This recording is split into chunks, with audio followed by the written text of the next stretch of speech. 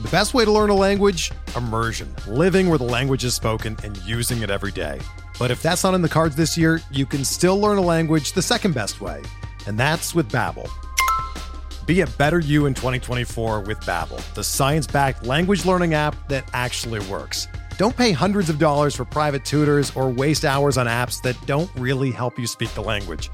Babbel's quick 10-minute lessons are handcrafted by over 200 language experts and help you start speaking a new language in as little as 3 weeks. Babbel's designed by real people for real conversations, and their tips and tools are approachable, accessible, rooted in real-life situations, and delivered with conversation-based teaching, so you're ready to practice what you've learned in the real world.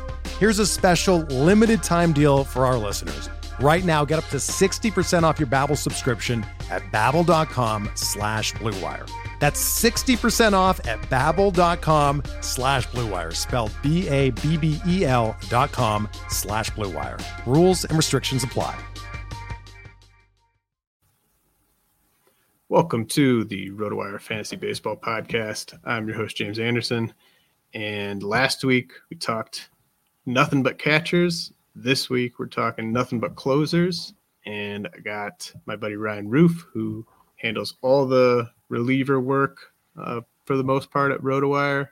Ryan's written north of 100 reliever outlooks for us this season, and he's obviously got his reliever rankings on the way and everything like that. So perfect guy to talk closers with me today. Ryan, how you doing? I'm good, James. Happy New Year. Thanks for having me on. It's been a while since I've done one of these, so forgive me if I'm a little rusty, but I'm looking forward to this because, you know, been working on relievers since November, and I'm just getting excited to release my rankings. They should be out on the site today. And I love talking closers. So perfect opportunity. Did I leave anything out? Like, what do you want to just let people know everything you kind of been working on the past couple months? No, yeah, that's pretty much been it. It's been mostly reliever outlooks for the website, the previews for each player. So chances are, I haven't done all the relief pitcher outlooks for the site, but chances are if you are reading one, it's likely been written by me. All the main guys basically. And, I've been working on my closer rankings simultaneously to that and updating our closer grid as well. Just keeping up with all the transactions, updating the closer hierarchies, updating team blurbs, kind of previews for the 2024 season, recaps of 2023. So you can find that all on the closer grid and on the site. Yeah, I love that you handle the vast majority of the reliever outlooks because it's the same voice and the same person analyzing, the entire bullpen. So there's some consistency there. It's really nice. So really appreciate you pumping all those reliever outlooks out. Great time to sign up for your baseball subscription if you haven't already at rotowire.com. Just got so much content up there, a bunch of player outlooks. Obviously Ryan's reliever rankings will be live soon, and my top 400 prospect rankings update will be up in less than 2 weeks. First year player draft rankings will be up before the top 400's up. So a lot of stuff to sign up for the RotoWire baseball subscription. Okay, so let's get started here.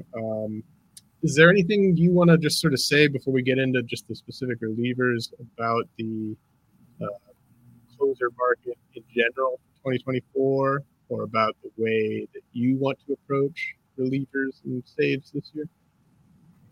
Yeah, so I'll lay the caveat that I haven't done any drafts except for our one too early draft that we do with Rob DiPietro all the time, and that was back in August, right before the Felix Bautista injury, and that's who I took in the second round. So quite fitting that happened right after I drafted him. But it is what it is. You just have to draft enough depth in the draft champions format so you can kind of cover saves, especially in the later rounds where I usually spec on saves. But I was looking at the past couple weeks of draft champions ADP, and I noticed the difference in last year. There's not, without Bautista, there's not that like stud. I mean, there are studs, but like there's nobody going really in the second round. So at the top of the draft, the market's being a little less aggressive on saves, but through the first 10 rounds, 9 rounds or so, there's more closers going than there were at this time last year. So there's about 21 relievers going in the first 9 rounds. Last year there was 15. I probably, once I dive into drafts, will not take a closer, like one of the first few closers off the board. I will likely grab my first closer within that top 5 to 10, and then try to land another top 15 guy as my closer too. And a lot of as I was doing my rankings, a lot of my top 15 closers are going later than the top 15 by ADP. So I might be able to wait a bit longer on my closer too, and be happy with those results. But yeah, that's kind of what I've noticed early. Again, I've stayed away from the draft room. I'm actually really proud of myself, because this time last year I was probably like 10 or 15 drafts deep already. So do you have anything that you've noticed in your, because I know you've done a couple, is there anything you've noticed? Yeah, I've done 5 draft champions. I think you're right about, you're definitely right about the you don't have to really look for closers in the second round, and I don't think you should look for them. I ended up taking Emmanuel Clase, I think, at the end of the second round, in that too early one back in August. But that was sort of, just sort of a protecting myself. I figured there was going to be a closer run, and but now that we've got a bunch of ADP data, you should know you don't have to take a closer in the second round. I'm open to a couple of the guys that are going top 5 in terms of ADP. I think a lot of it with the snake draft is just kind of, where are you picking? Where do you anticipate the closer runs happening, and what type of options will you be kind of left with your next pick? But I'm trying to get 2 closers in the top 9 rounds. Like you said, there's 21 relievers with the top 135 ADP, at least when I was putting this together over the last 10 draft champions. And then there's a big gap. I would like to get 2 of those 21. And there's certain guys that I won't be drafting, and there's certain guys that I'm kind of prioritizing.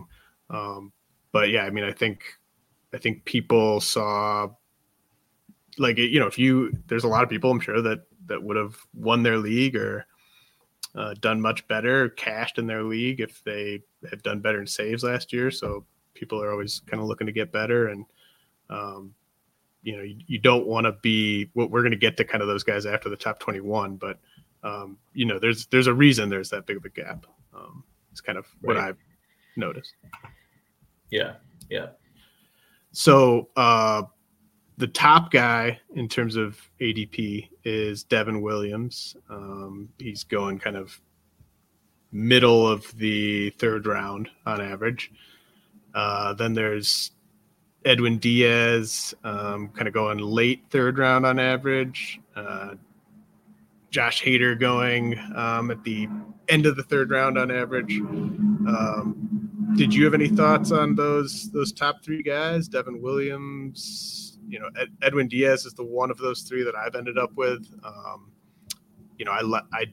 I don't have any problems at all with Edwin Diaz being my first pitcher taken.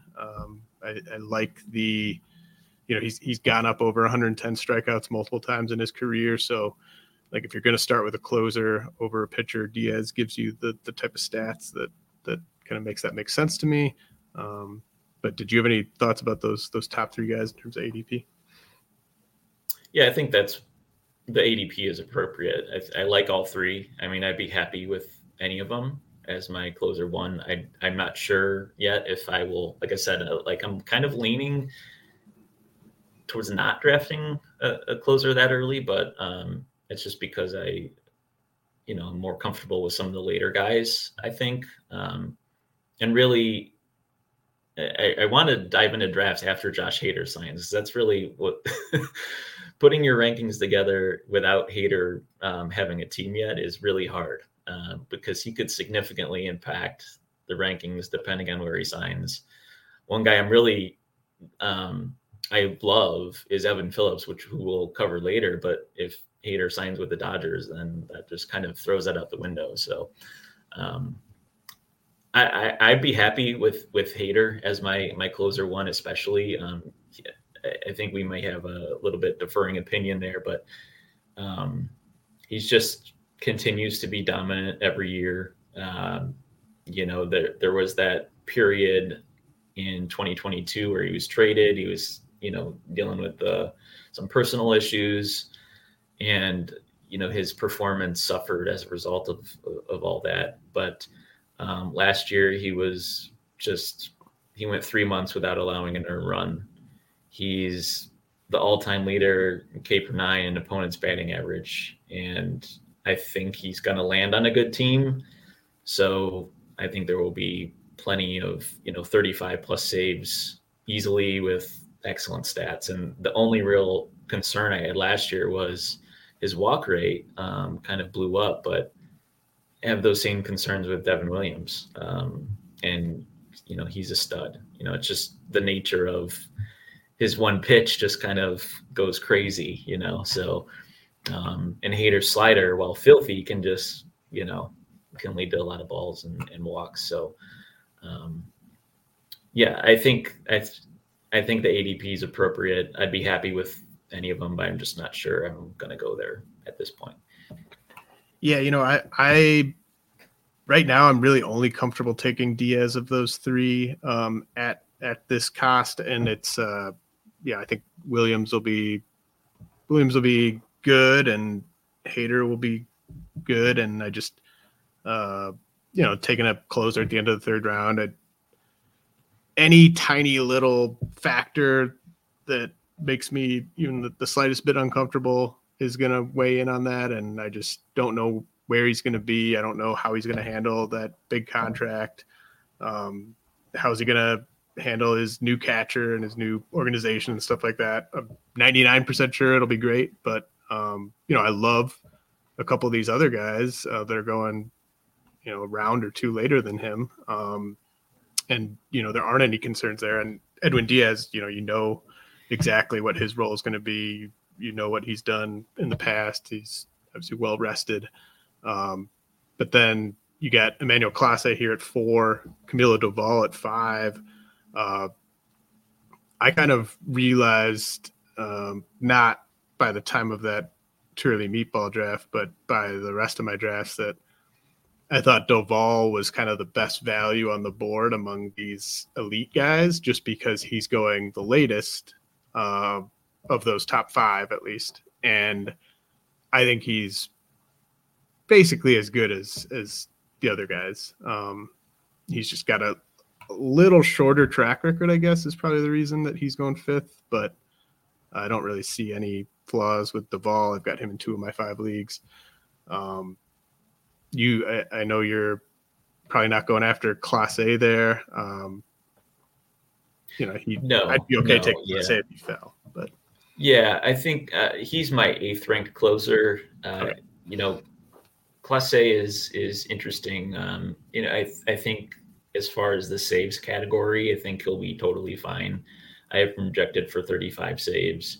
I know he's gone over 40 the past couple of years, but we just don't know where the Guardians are going to be at, if they're going to make some moves. They may even actually trade Clase, which would be interesting to see where he lands and if his performance improves. The thing with him is just the lack of strikeouts. It's when you're looking at these other relievers in this range, like even the guys going behind him are just going to strike out so many more batters than Clase. So while I'm not concerned about the save total, I am concerned about some of the other metrics. And relative to ADP, I just don't like where he's going ADP wise. If he was going a little bit later, sure, I'd be thrilled with him, but you're not getting the strikeouts that you would get with guys like Bednar and Romano, and even like Sewell strikes out way more batters. So that's why I have him a little bit lower. Yeah, I think that's That's right on. Like I mentioned, I do have one Class A already, but I wouldn't do that in a repeat draft. And I think the strikeouts are a big thing to point out there. Like, you're always thinking about roster construction. I think more and more people are probably getting comfortable taking closers higher than they had to, 5-10 years ago.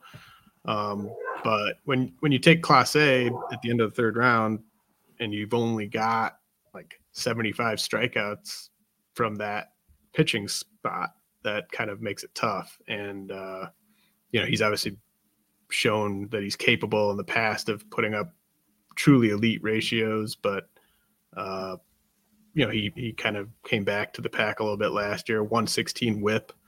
If you're getting a whip over 1 and fewer than 80 strikeouts, that makes it tough to me to kind of justify taking a guy that high, even if he has gotten 40 plus saves each of the last 2 years, because you're kind of falling behind too much compared to the people in your draft that are taking those starting pitchers in rounds 1, 2, 3.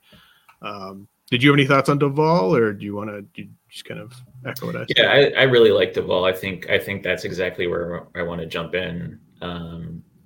With my closer one is right where he's going, ADP 50-ish or 52. So yeah, I mean, I'm perfectly aligned with the market with him. I think there's no competition for saves in San Francisco. He's got the new manager, Bob Melvin, but I think, that job is his, as long as I think, he improving his walk rate would go a long way, but, because I think he's got some whip issues too, but that's really the only concern. Otherwise it's, they play a lot of close games in San Francisco. And so there should be plenty of save opportunities, and he should get, 80-85% of them. So the next guy by ADP is Jhoan Duran with the Twins. And, he's never gotten up over 90 strikeouts. He's never gotten up over 30 saves. Do you expect him to eclipse either of those thresholds this year? Are you okay with this ADP with him as the 6th closer off the board? Yeah, I think it's pretty close. I have him as my 6th ranked closer. I have him projected for 30 saves, getting a 75% team save share with the Twins. The lack of other options for saves in that bullpen is kind of why I'm giving him so many. I know he hasn't eclipsed that 30 save mark yet, but I think he's definitely capable of doing so. He had 27 last year. Last year his team save share was 71%. So if you just kind of give him a little bit boost there, it kind of puts him at that 30 save projection mark. And his upside, when you throw that hard, I mean, he averaged 102 miles an hour on his 4-seamer, which was an improvement over 2022. It's just filthy. And his walk rate kind of approached 10% too, which is a little bit below average, but he still, struck out 33% of the batters he faced. And Twins should be pretty good. So I kind of like his prospects for 2024.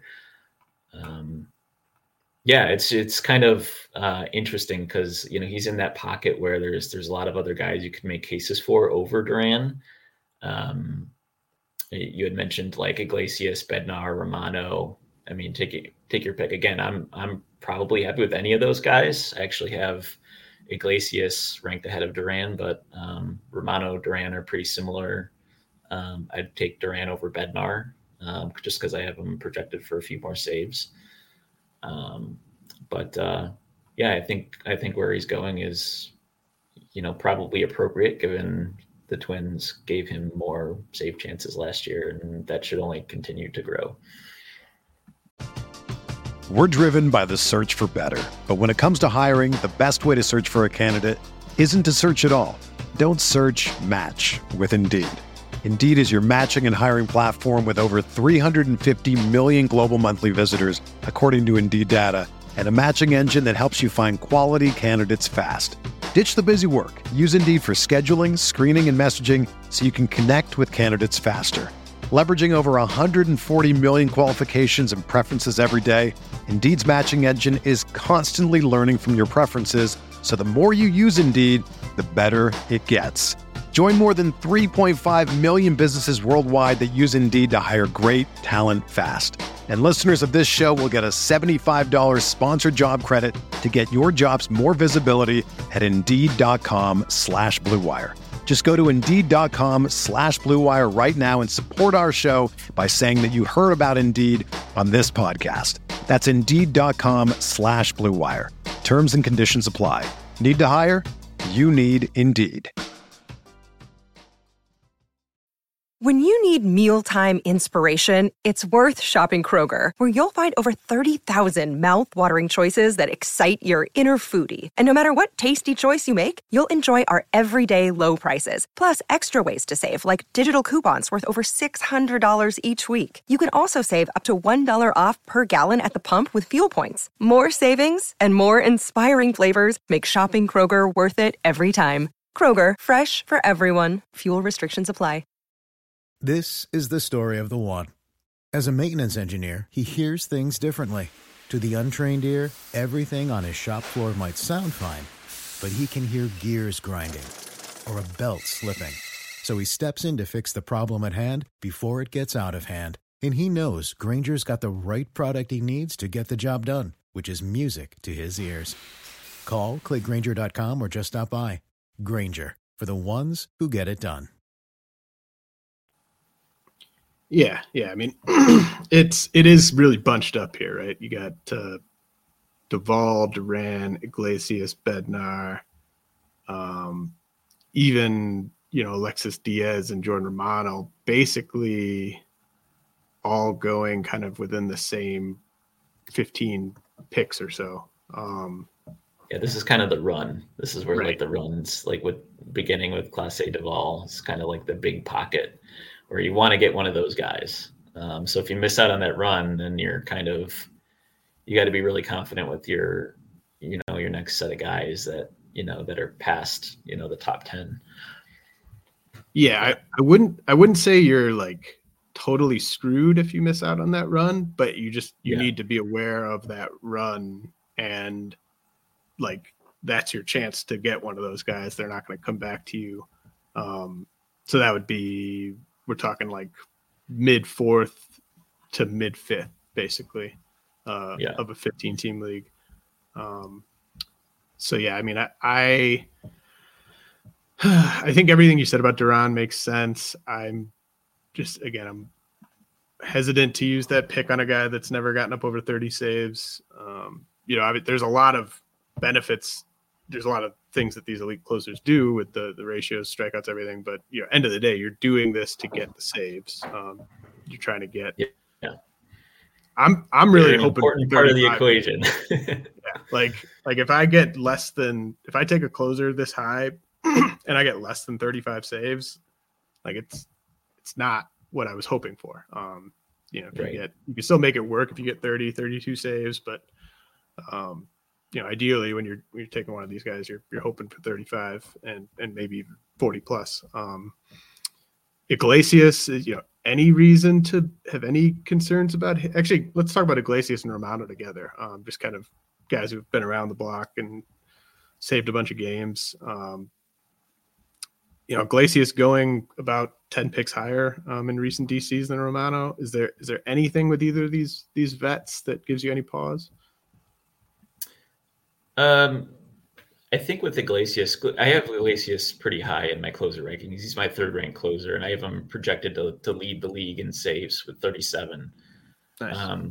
He may have led the league in saves last year if he didn't miss the first month of the season. He had that shoulder strain last year. He missed April.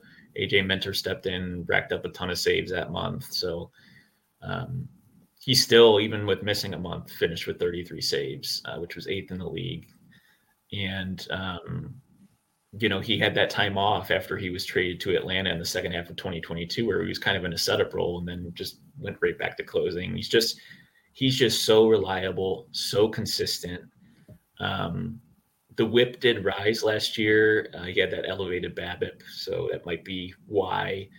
But I think the only concern otherwise is his fastball and sinker got crushed. But what he did was he changed his pitch mix a little bit. He started throwing his changeup a lot more, and which makes sense. It's his best pitch. It's his besides his slider. So if he continues doing that, if he keeps throwing more changeups and more sliders and kind of way fewer fastballs, and the sinker got batters teed off on that. They hit 519 on that pitch last year. So that's bad. But he's on a great team. There's a lot of teammates of his in that pen that could potentially step into that role if he falters. But I just think he's just proven he's very consistent. He's been a top 3 closer before. So yeah, I really, really like Iglesias. He's probably going to be one of my most rostered closers this year. I like that call. Yeah, I think that's just a really fair price on him. I like exactly. It's only he's only going like a few picks after Duvall, so I like the value on Duvall a bit more. But like you can't really pick, in a snake draft, you're kind of given what you're given. So I do like the price on Iglesias there. Yeah, and Romano, only concern I have there is he kind of got a little wild down the stretch last season. He walked 9 batters over his final 17 innings, finished with a walk rate near 10%, below average. But he did improve strikeout rate with percentage strike, swinging strike. He's clearly the guy in that. He's clearly the closer in Toronto.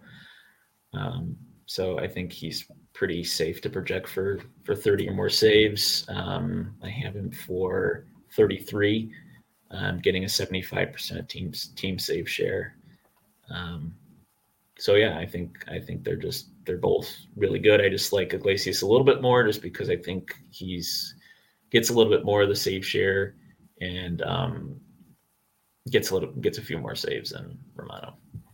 So then the guys going in between Iglesias and Romano, David Bednar, Alexis Diaz, Bednar with the Pirates, Diaz with the Reds. I ended up with Bednar in that too early meatball one. But I wouldn't take Bednar over Iglesias or Romano. I probably would take him over Alexis Diaz. What do you think about those two guys in the Central? Obviously Diaz really kind of broke out last year, at least with the strikeouts and the saves, a lot of walks as well. But I know you mentioned you might not take Bednar there just due to your saves projection on him. Anything on Diaz? Yeah, I have Bednar over Diaz. I have Bednar for 28 saves, Diaz for 29. I'd be trying to think if I'd be comfortable with either of them as my closer one. Probably, I think I'd be okay with them, but I'm probably going a different direction there. Like I really want to get one of those guys like Iglesias, Romano, Duvall. So to you, there's a bit of a drop. Once there's a little bit of a drop. Yeah. Okay. Yeah, I just don't see Alexis repeating what he did last year. The Reds had a save in almost 65% of their wins last year. That was the 5th highest mark by any team over the last 6 full seasons, obviously excluding the 2020 season. And the average last year was 51% save was recorded. So I expect their save total as a team to drop significantly. I have them projected as a team for 41 saves. Diaz tallied 37 of the Reds' 53 saves last year, which was only a 70% team save share. So if we give him 70% of 41 saves, that's 29 saves. So that's kind of how I landed on that number. Plus they signed Nick Martinez, Emilio Pagan. They've both seen 9th inning work in the past. They're certainly capable of doing so. Pagan had a great season last year. Martinez, very flexible within his role. And another thing is just Diaz just kind of wore down at the end of last season. I think, he had a career high 71 appearances, walks too many batters, fly ball pitcher, bad home park, all those things. So I probably won't have any Diaz shares this year with if his ADP sticks where it's at. Yeah, I won't either. I mean, that was an awesome pick if you got him last year, obviously, but yeah, I think everything you mentioned, like especially the percentage of wins that ended up being saves for the Reds last year, that's really good to point out. And I mean, this guy just like lives in the 12 to 13% range with his walk rate. So, yeah, I mean, there's definitely blow up potential any given game, especially in the home games. Yeah, and I was off of him last year, and I was like dead wrong for all the same reasons. But this year, I'm sticking to that. Like that, I don't see how he exceeds what he did last year, and he had 9 wins too, so that kind of boosted his value. But so, Ryan Presley is the 11th closer off the board, roughly on average, via recent draft champions data, followed by Paul Sewald. They're basically going right next to each other. 83 overall, 84 overall, that kind of range. I've ended up with Sewald as my closer 2, actually, in one draft. And then Andres Munoz goes about half a round after those guys, who I've also ended up with in one draft as a closer 2. What do you think about Presley, Sewald, Munoz here making up the kind of, these guys are still getting treated as closer 1s by ADP? Yeah, I don't have Munoz as a closer 1. I think he hasn't gone. He hasn't received more than a 50% team save share yet. I have him projected for 50% of the Mariners saves, which amounts to 23. So it's still solid, but that's not a closer 1. And Presley, I am projected for 27 saves, getting 65% of the Astros saves. I love Brian Abreu, and this is kind of why I'm down on Presley. I have Presley ranked 15th in my closer rankings, so a little bit lower than where he's going relative to ADP. But Presley's interesting because he's getting up there in age. He's had some IL stints in the past. He didn't go on the IL last year. Was very effective. Had certain stretches of dominance, so it's certainly within realm that he could pay off that pick even more. But I don't know. I think there's cause for concern there. He had career worst 43.5% hard hit rate, 4th percentile average exit velocity, strikeout rate dropped by 8.3 percentage points, his lowest since 2017. So there's just signs of decline there. And there was, the health concerns, prior to last year. So I'm probably going to be out on him. Sewald, I really like. He's my 9th ranked closer. And, D-backs are a great team. I think he struggled in the World Series, but I think otherwise he was pretty reliable for them. 13 saves after the trade to Arizona. I think if you combine his saves with Seattle plus his saves with Arizona, his save share would have been 80%, which would have been 4th overall among closers. So that's really kind of the first season he's kind of like taken the primary closer role and ran with it. And Kevin Gingle's pretty good. Scott McGuff is there, who's closed before but kind of settled into a multi-inning reliever role as the season went on. Kind of had some blow-ups early in the season. Not much competition, so I kind of like Sewald a lot, and I've been projected for 30 saves. So I like Sewald a lot. Yeah, I mean he's a great value where he's going. Sewald, love everything you mentioned, just with kind of it's a clear bullpen hierarchy there, and also a good auction target, I think, as well. Oh, perfect. Yeah, definitely. What went into you giving Munoz only 50% of those saves? Obviously, like we're going to talk about, we could talk about Abreu and Brash here too if you want, since we're talking about Pressly and Munoz. But like Brian Abreu, Matt Brash, basically the only two setup men getting drafted inside the top 300 right now. Obviously Pressly's been the closer in Houston. Abreu's been awesome while Pressly's been the closer in Houston. Munoz has not had that same track record that Pressly has of getting all those saves with Brash in the setup role. But the drafting public certainly disagrees with your 50% projection. Like the league where I took him, like I'd be pissed if he only got me 22 saves. So what kind of factored into that?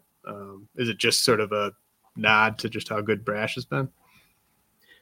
That's part of it. I think the other parts where I'm kind of a little bit more pessimistic on his save projection is the injury risk. He missed 2 months last year after a shoulder sprain. Obviously the TJ injuries in the past. And after Seawold was traded, he recorded slightly over 50% of Seattle's saves. He had 11 of their 18 saves after the trade. So he had 13, finished with 13. Whiff rate is 99th percentile, high ground ball rate. He added a sinker, so his ground ball rate spiked. I just think there's others, Brash. I just really love Brash. Justin Topa, not really a big strikeout guy, but he stepped in for a few saves on occasion. Perlanda Barreau is there. If he kind of, gets out of handles his control issues, he could kind of emerge as kind of a dark horse in Seattle's pen. So it's really just a combination of all those factors. And certainly I could look silly for projecting for 23 saves, but I just think there's a lot going against Munoz. And I was a huge Munoz guy a couple years ago. And I just don't like the ADP is basically where it settles for me. Yeah, I mean, I think where I took him, all the guys we'd already talked about were gone. And as we're about to get into here, I do not like this next group. So that sort of went into it. There are some guys, one guy in particular who's really shot up my personal rankings. So I doubt I'll end up with Munoz again, but this next group of guys, Ryan Helsley, Pete Fairbanks, Tanner Scott, all going kind of right around pick 100. Helsley was one of the bigger busts in terms of just closers returning value last year due to injuries. He's never saved 20 games. He's only thrown over 50 innings in the big leagues once. So I know he's been awesome the last 2 years when he's been healthy, but can you get behind Helsley going around pick 100? Yes and no. He ended the season really strongly last year. He recorded 7 of the Cardinals' final 8 saves, and 0.77 ERA, 0.86 WHIP, 19-6 K to walk over his final 11 2/3 innings. So that just kind of, it's kind of a nice refresher of what his upside can be. Had he not ended the season that strongly, I probably just wouldn't have even his ADP wouldn't really be here, I don't think. But yeah, I mean, weighing that upside against the risks is difficult. Like you said, he's yet to post a 20 save season. He missed 2.5 months last season with a forearm strain. He just throws really hard. I mean, it's tough. So I love Helsley. I have him similar to Munoz, projected for 50% just because with 21 saves, 50% for St. Louis. So I'm just a little bit behind the market on where I have him at. I have him 19th in my rankings. There's just a couple other guys I'm a little bit more comfortable with. Kimbrel being one. Now that he's with Baltimore, pretty clearly the guy. I have him projected for more save. Tanner Scott is an interesting case too. He struck out over 100 guys last year. He's really kind of broke out. 9 wins. Was second in the NL in games played. 78 innings, which was 6th among relievers. And then finally, after being like a whip killer for all of his career, he posted a career best 099 whip. So, there's a lot to like there. It's just, can he repeat and sustain that level of success? I think by now we know the strikeouts are a lock, but will the ratios plummet? Will he still get the majority of saves in Miami? There's other options there that could pretty easily step into that role, in my opinion. So I think it's a risk worth taking, but it's definitely a risk, which is kind of where, I temper the saves projection a little bit. Yeah. With these 3 guys, it's really it's about the saves total to me. Like Fairbanks, basically everything went like that. That was about as good of a Fairbanks year as anyone could have hoped for, just from a volume standpoint. Career high 45 and a third innings from Fairbanks last year, got you 25 saves. He very easily he's thrown fewer than 30 innings in 3 of his 5 seasons. And then Tanner Scott, like you said, the ratios, the strikeouts were great last year. But just really like cut his walk rate almost in half, compared to his career norms. And then, if Tanner Scott ever gets dealt, he just doesn't strike me as the guy where it's like he gets traded and he just goes right into the team's closer role. Like, he's 20 saves in 2022, 12 saves last year, but not an established closer like an Emmanuel Clase or Josh Hader, where that they're getting the saves wherever they end up. With Helsley and Fairbanks for my durability concerns, Tanner Scott, I don't think the Marlins are going to be very good.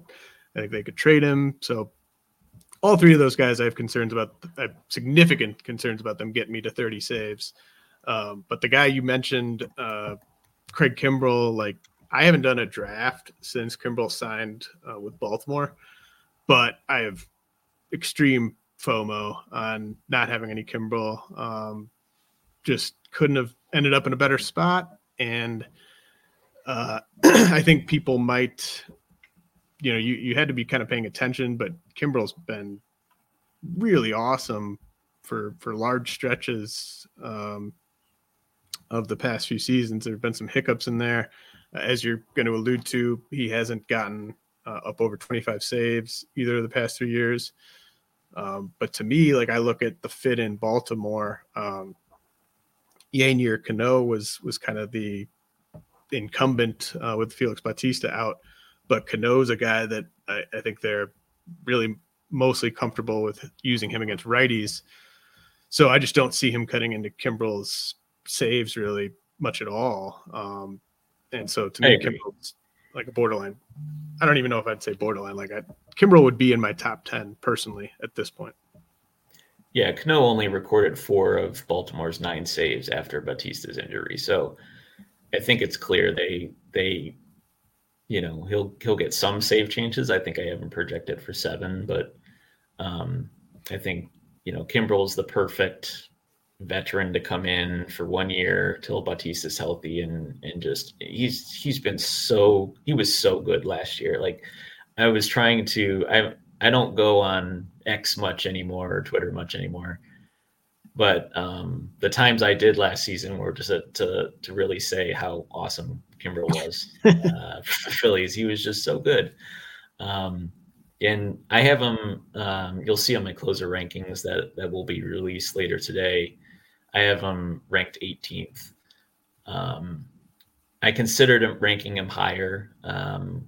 I gave him a 55% save share for Baltimore, but that could easily be 70+%, which would definitely cement him in the top 10. I think, he almost struck out 100 guys last year.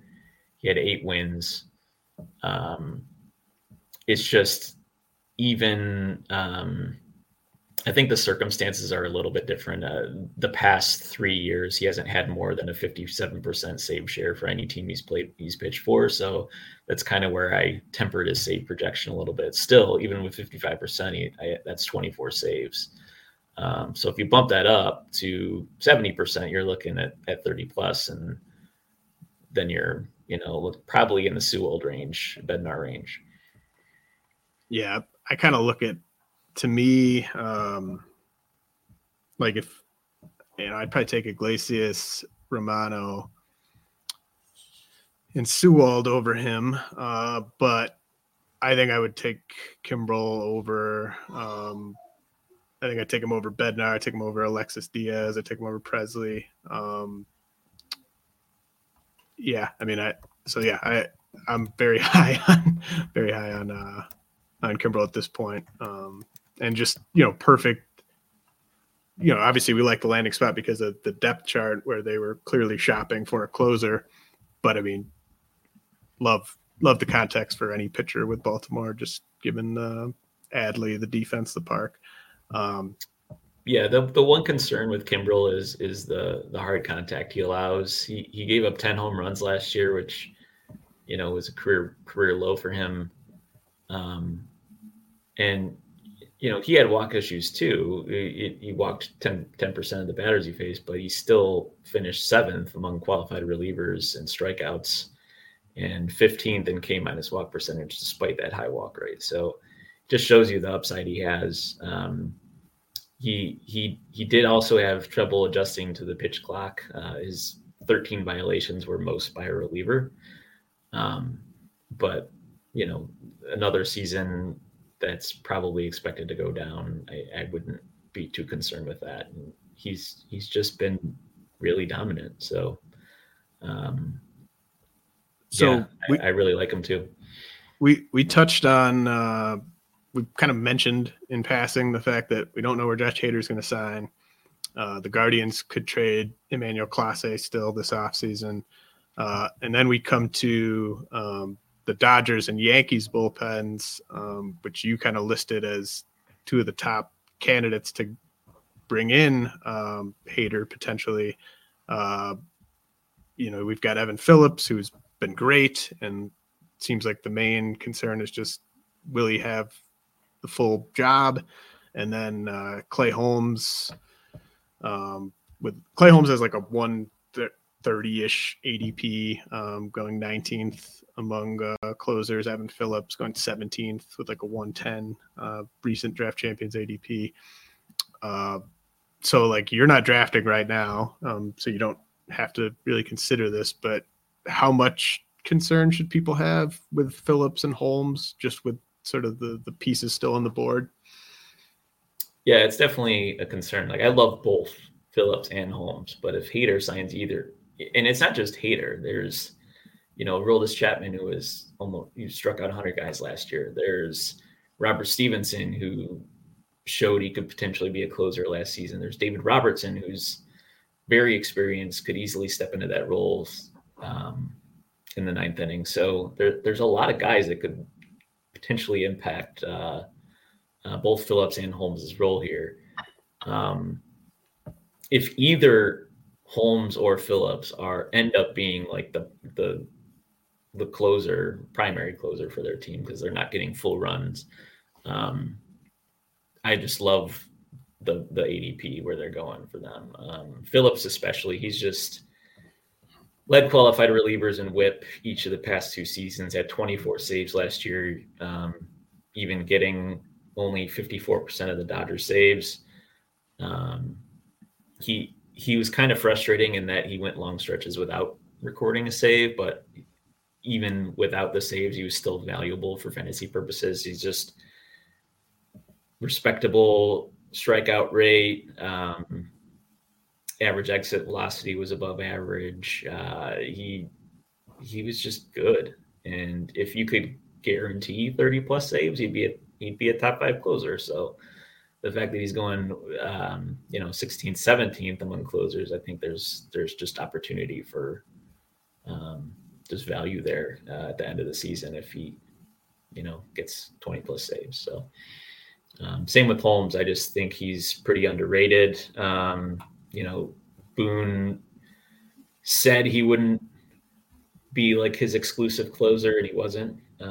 He actually had the same save share as Phillips did for the Yankees, 54.5%, 24 saves. But he's just very good otherwise. 66% ground ball rate, elite barrel rate. I don't know. And with Boone back, I think he's just locked into that similar role. So, but haters, yeah, any of those guys would be a concern if they sign with New York or Los Angeles. Yeah, other than diehard Yankees fans, I was probably following Clay Holmes as closely as anyone last year. Just given how many Holmes shares I had, and it just seemed like it was kind of week to week with how much they trusted him in the ninth. And I kind of want us to get to like mid-March and have all these guys off the board with new teams before Right. I'd consider Holmes at his ADP. I just have it in the back of my mind that the Yankees are going to look for another option there. I it's agree realistic. I mean, Hader's going to command more than Edwin Diaz got on his contract, and who are the teams that realistically can afford to pay him that? I mean, it's going to be the Dodgers, the Yankees, possibly the Cubs. I mean, I don't know. Could he sign with like the Twins or Cardinals, Tiger? Like, I don't know. I just think, I don't know. It is a real concern. So he just needs to sign, and then we can adjust rankings and adjust our ADPs accordingly. Yeah. Now the 20th closer on the board is I think he's my most rostered closer 2, and that's Kenley Jansen, who's going, less than a pick on average behind Clay Holmes.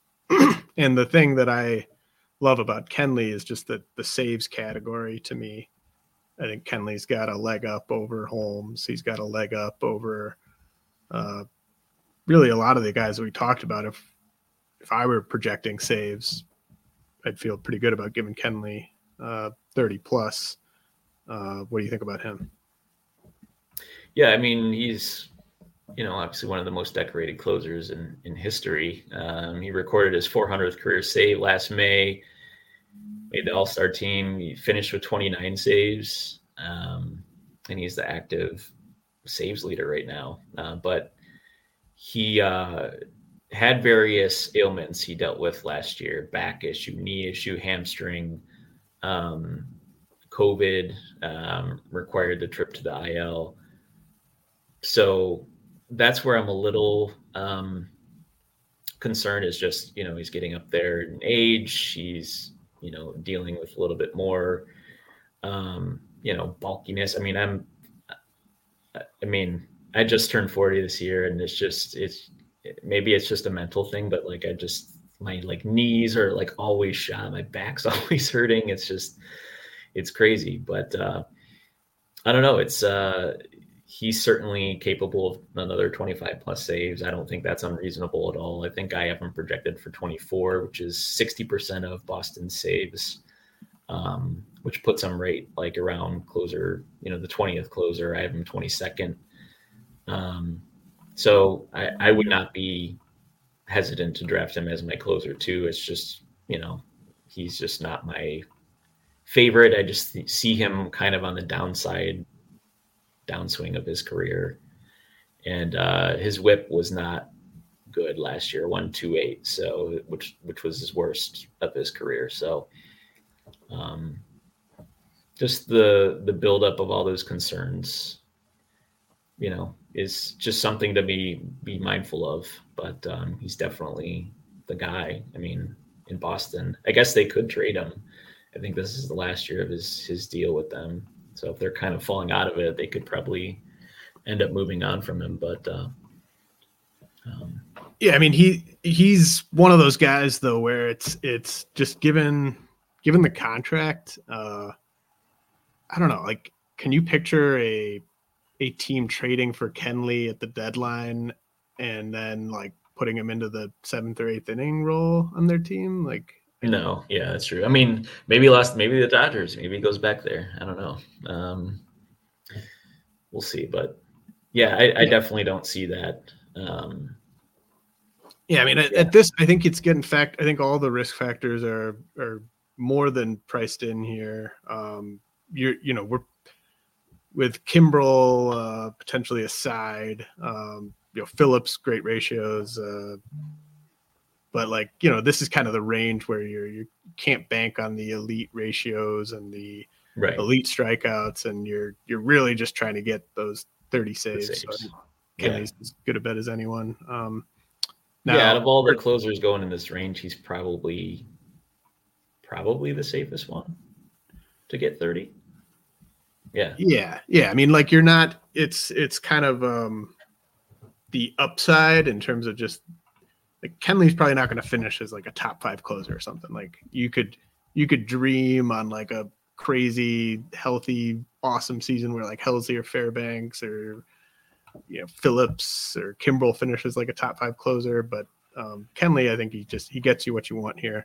Adbert Alzolay is the last of the relievers that are going in that top 135 with the Cubs, and then there's just a massive gap.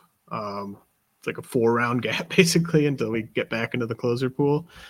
I've been open to the idea of ending up with Alzolay.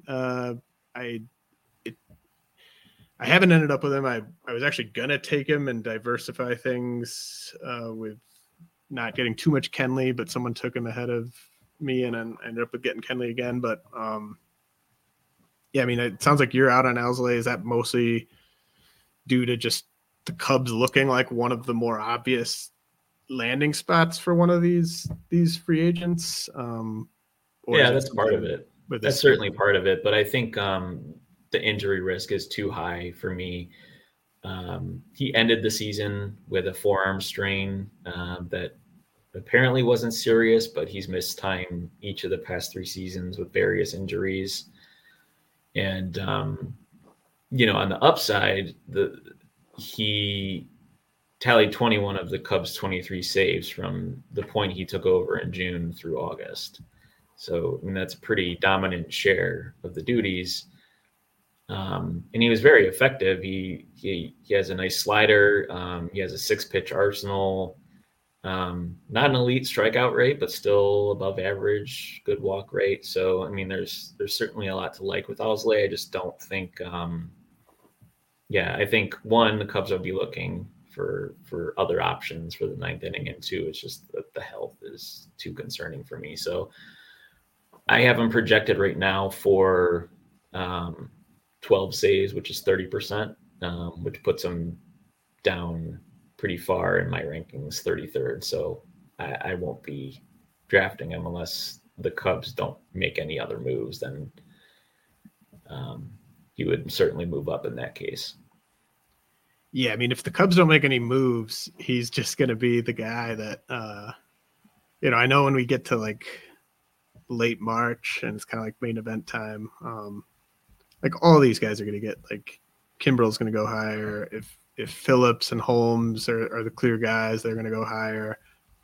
Everyone's just going to get pushed up, and like Alzolay, there's going to be a closer run, and someone's going to like hold their nose and take Alzolay there, and then there'll be a few rounds where no closers go potentially. We've got a bunch of guys here: Alex Lang with the Tigers, Jose Alvarado with the Phillies. We'll touch on the San Diego situation, but Robert Suarez was kind of going right around here, around pick 200. Jose Leclerc with the Rangers, Mason Miller, who's kind of his own case with the A's, Carlos Estevez with the Angels, and then back-to-back Nationals going in the 200s, Kyle Finnegan and Hunter Harvey. what do you think about this glob of kind of, there's a few of these guys where there's something to like, but there's a reason why these guys are all going where they're going. Yeah, I think I would grab a share, at least one share each of Jose Alvarado and Mason Miller. But other than that, I don't really want anyone else. It's just an ugly group. I think again, Leclerc. I think the Rangers again will be looking similar to the Cubs. Alex Lang, he lost the role last year for a bit and then got it back like a week later. It's really weird. It's just the walk rate is just so high. Suarez just can't stay healthy. Estevez in the final year of his deal, I don't see him, Angels being competitive. I think, he's probably going to get a bunch of first half saves and they'll trade him. And then he probably won't close wherever he lands. So there's just nobody here I'm really interested in. Yeah, I'm not gonna end up with any of these guys. I don't think. It's one thing that I thought was interesting is just how wide the draft range is with these guys. Alex Lang's gone as high as 140. Alvarado and Suarez have gone as high as like 166. Leclerc went as high as 101. Mason Miller's gone from 170 to 332. Someone took Carlos Estevez as high as 158. So you can see like these drafts unfolding where people are panicking and grabbing these guys ahead of where they need to. But I just, Jose Alvarado, I look at like Steamer has Jose Alvarado. Not that, we're not relying on Steamer for reliever projections necessarily, but they have Alvarado leading all relievers with 97 strikeouts. That would be by far a career high for Jose Alvarado, who's never struck out more than 81 batters, and he's never saved more than 10 games. So, the projections are saying Alvarado's an elite guy that should definitely be taken here, but his track record doesn't really say that. And Mason Miller, again, there's a lot to like in terms of his upside on a per inning basis, but how many saves are you getting? Is it worth using a pick in this range for a guy that might be getting you fewer than 15 saves? Just all reasons why I'm probably staying clear of these guys. Exactly. Yeah. The reason you take them is for their strikeout upside, both of those guys. And, and that's, but if you need the saves, then, you're probably looking at other options. So, and hopefully, honestly, you've got your saves at this point, or at least you're not, it's just not a good feeling to be like, oh man, I got to grab Kyle Finnegan or I got to grab Carlos Estevez here because I don't have enough saves. Not saying exactly. You said it perfectly too. Like I think those early picks on those guys were panic picks. Like, oh, I don't have enough saves. Let me just grab Estevez here and hope for 25 plus. But I don't think that's realistic. So what we're gonna do now, we kind of touched on Brash and Abreu already. I think we kind of hit on all that. But those are two guys that are still going inside the top 300. Although with them, you're very confident in the ratios and the strikeouts, and just a question of what are you getting with saves. I do have an Abreu share. He's one of my favorite relievers in the game. It's just it's a question of. He's my favorite non-closer. Yeah, I want all the Abreu if I can. Honestly, it was weird. I had him in my main event last year, and I ended up dropping him. I think towards the end of the first half, just because he it's tough when you have a 7-man bench and the guy's not getting wins or saves consistently. It can be tough to carry those guys. So you got to kind of know what you're getting into there, and it's almost nice. You almost kind of want to take. Like I regretted taking Abreu because I left the draft with like 4 relievers and he was one of them. But I almost like the idea of getting Abreu or Brash more if you are sort of just planning on fabbing your second closer or something like that. Just because it makes sense. If you're taking Abreu as your third reliever or fourth reliever, it's just you end up having fewer bench spots for other stuff. But okay, so Ryan, I've been doing this gimmick here where me and the guests look at players at a position going after pick 300, and we mention a few of our favorites. So with you coming on, I thought we would touch on relievers going past pick 300. We aren't going to limit it to just one, though. We can each list a few of our favorite guys here. I'm sure you've got more than a few you'd like to mention, but that's what people need the RotoWire subscription for. Who are some guys that are going past pick 300 that you're interested in at cost? Primarily for me, Orion Kerkering from the Phillies. He's really high upside reliever. He started last season in single A and then ended up pitching high leverage innings for them in the NLCS. Clearly nothing else to prove in the minors. He's just got such a unique sweeper with huge vertical break that he throws kind of more at a faster velocity than normal sweepers, sliders are thrown at. So I just think he's got a ton of upside. He's my top closer in waiting right now on the site. I have him projected for more saves than Alvarado. I think he's my 24th ranked closer. I have him projected for half the Phillies saves with 21. So I really like him where he's going in the ADP. Let me just jump in before you give anyone else. One of mine was going to be Jeff Hoffman, who's in the same bullpen. But going, Hoffman I think has been sort of trending up since Kimbrel didn't come back to the Phillies, just in terms of his ADP, but kind of had been going almost 200 picks after Kerkering.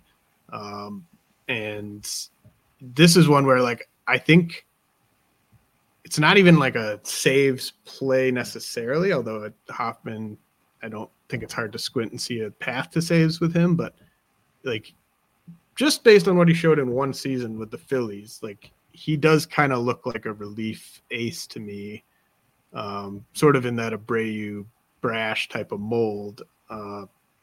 He's never saved more than 6 games in a season, or he's never saved more than 1 game in a season. So that, again, you're not necessarily getting saves there, but do you think it's Hoffman as kind of the guy that is most trusted to get those tough outs in the 7th and 8th, and then Kerkering could end up being the guy that just is getting that opportunities in the 9th? Or do you see a path for Hoffman to maybe get those saves? Yeah, I certainly do. I mean, Rob Thompson has shown in the past he's mixed and matched in the 9th inning before, so it could be all 3: Hoffman, Kerkering, Alvarado, even Soto, Gregory Soto, Dominguez has saved games in the past. Although I don't think that's his role in 2024. So it could be a lot of these guys. Hoffman in particular, I think, is a great call, especially if his ADP will probably rise, but he just saw huge spike in velocity, especially on a slider. It just led to excellent results, career high 33.2% strikeout rate, best ratios of his career. So yeah, I think he's certainly one of those guys that could get 9th inning looks. Yep, I think it's so. Who's your next guy? Next guy is David Robertson. He's currently a free agent. He's also going to be 39 this season, I think, maybe even 40. It's possible he retires, but he's still shown he can be effective in the league. I mean, last 2 seasons, he kind of ended the season poorly, but the first half he was really good with the Cubs in 2022, and then really good with the Mets last season before his trade to Miami. It's just those trades I don't know, kind of threw him off a little bit, I think. And he just kind of struggled down the stretch, but this is a guy who's saved 18 games last season, 20 games in 2022. So I think depending on where he signs, if at all, I think that could be, he could see a big jump in ADP if he lands in an ideal spot. So really like him. Another guy really like is Scott A. Frost from the Yankees. He's only been taken once in the last 3 weeks of Draft Champions Leagues, which is seven leagues. Don't forget about him because he was an up-and-coming reliever prior to his Tommy John surgery in 2022. He missed all of last season as a result, but I think he's going to, as long as he's healthy, going to immediately step into high leverage innings for the Yankees.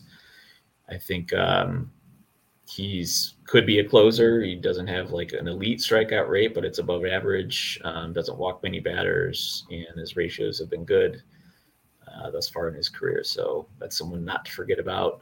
I think that's a really good call on Efros. Like, he's just been kind of out of sight, out of mind. But I wouldn't mind grabbing him like with my last pick if I ended up with Clay Holmes. And sort of along those same lines, in the one draft where I took Jordan Romano, I grabbed Eric Swanson just as like a handcuff, just because he's pretty cheap.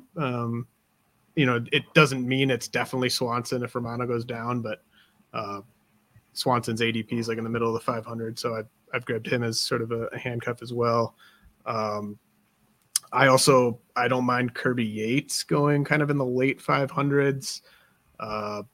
Obviously has closer experience. He's currently in a bullpen where it's Jose Leclerc, and then there's just not much else in terms of guys that have ninth inning experience. And Yates has walked too many guys the last few years, but 80 strikeouts last year. I could see a path to him maybe getting that Rangers closer gig at some point this season.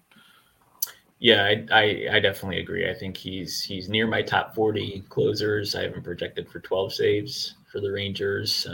Obviously, that could change depending on if they make any other moves to address the bullpen. But I think that's a great potential value compared to where he's going right now. So for sure. You want to close things out, sort of breaking down how you see that Padres bullpen playing out?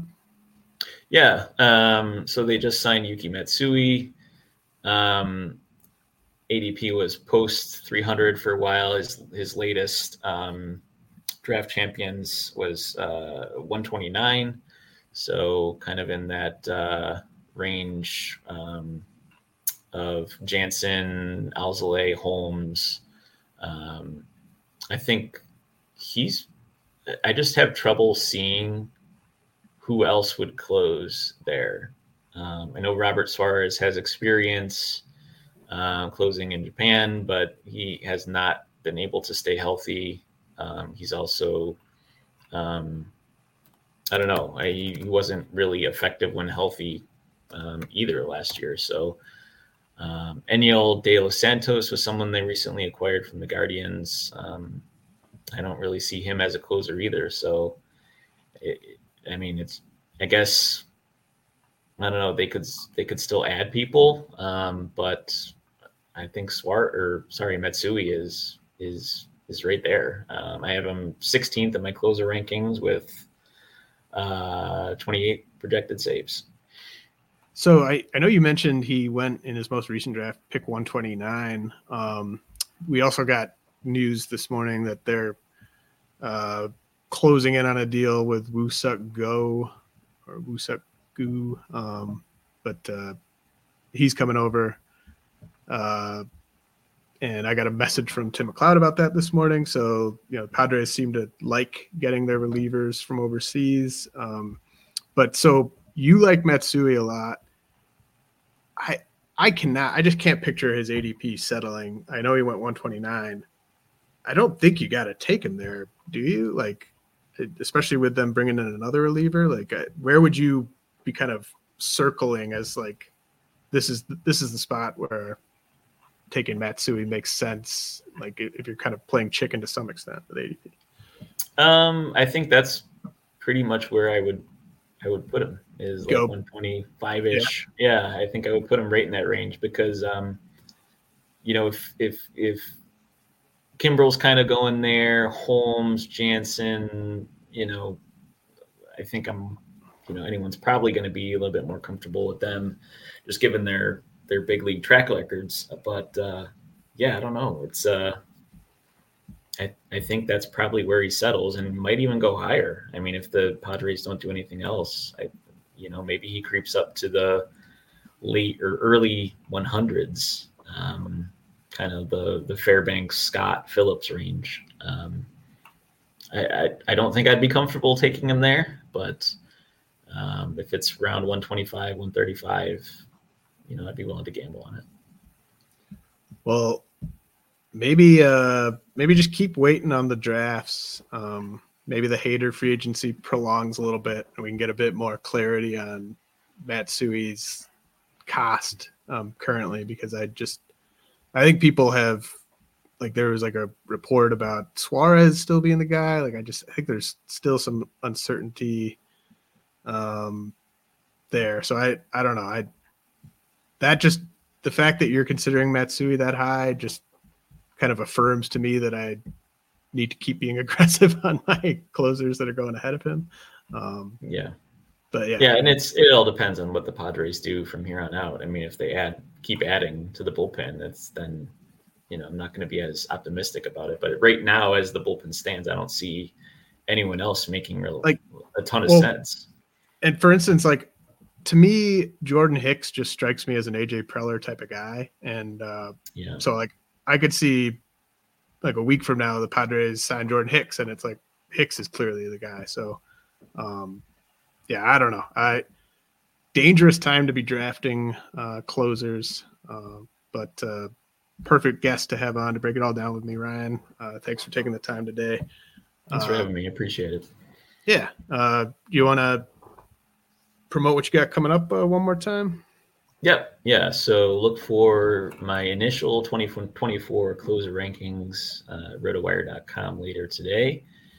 Excited to see what you guys think of that. And then probably have an update or two throughout spring.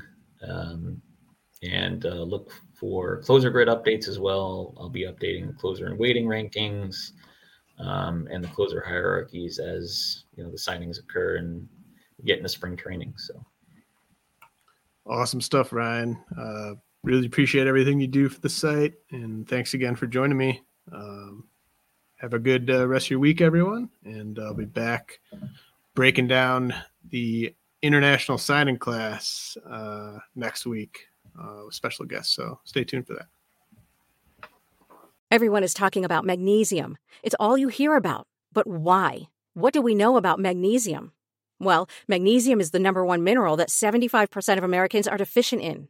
If you are a woman over 35, magnesium will help you rediscover balance, energy, and vitality. Magnesium supports more than 300 enzymatic reactions in your body, including those involved in hormonal balance. From functional medicine doctors to mental well-being and female hormone experts, we all know that magnesium is the one mineral to improve all aspects of well-being and health. But which one?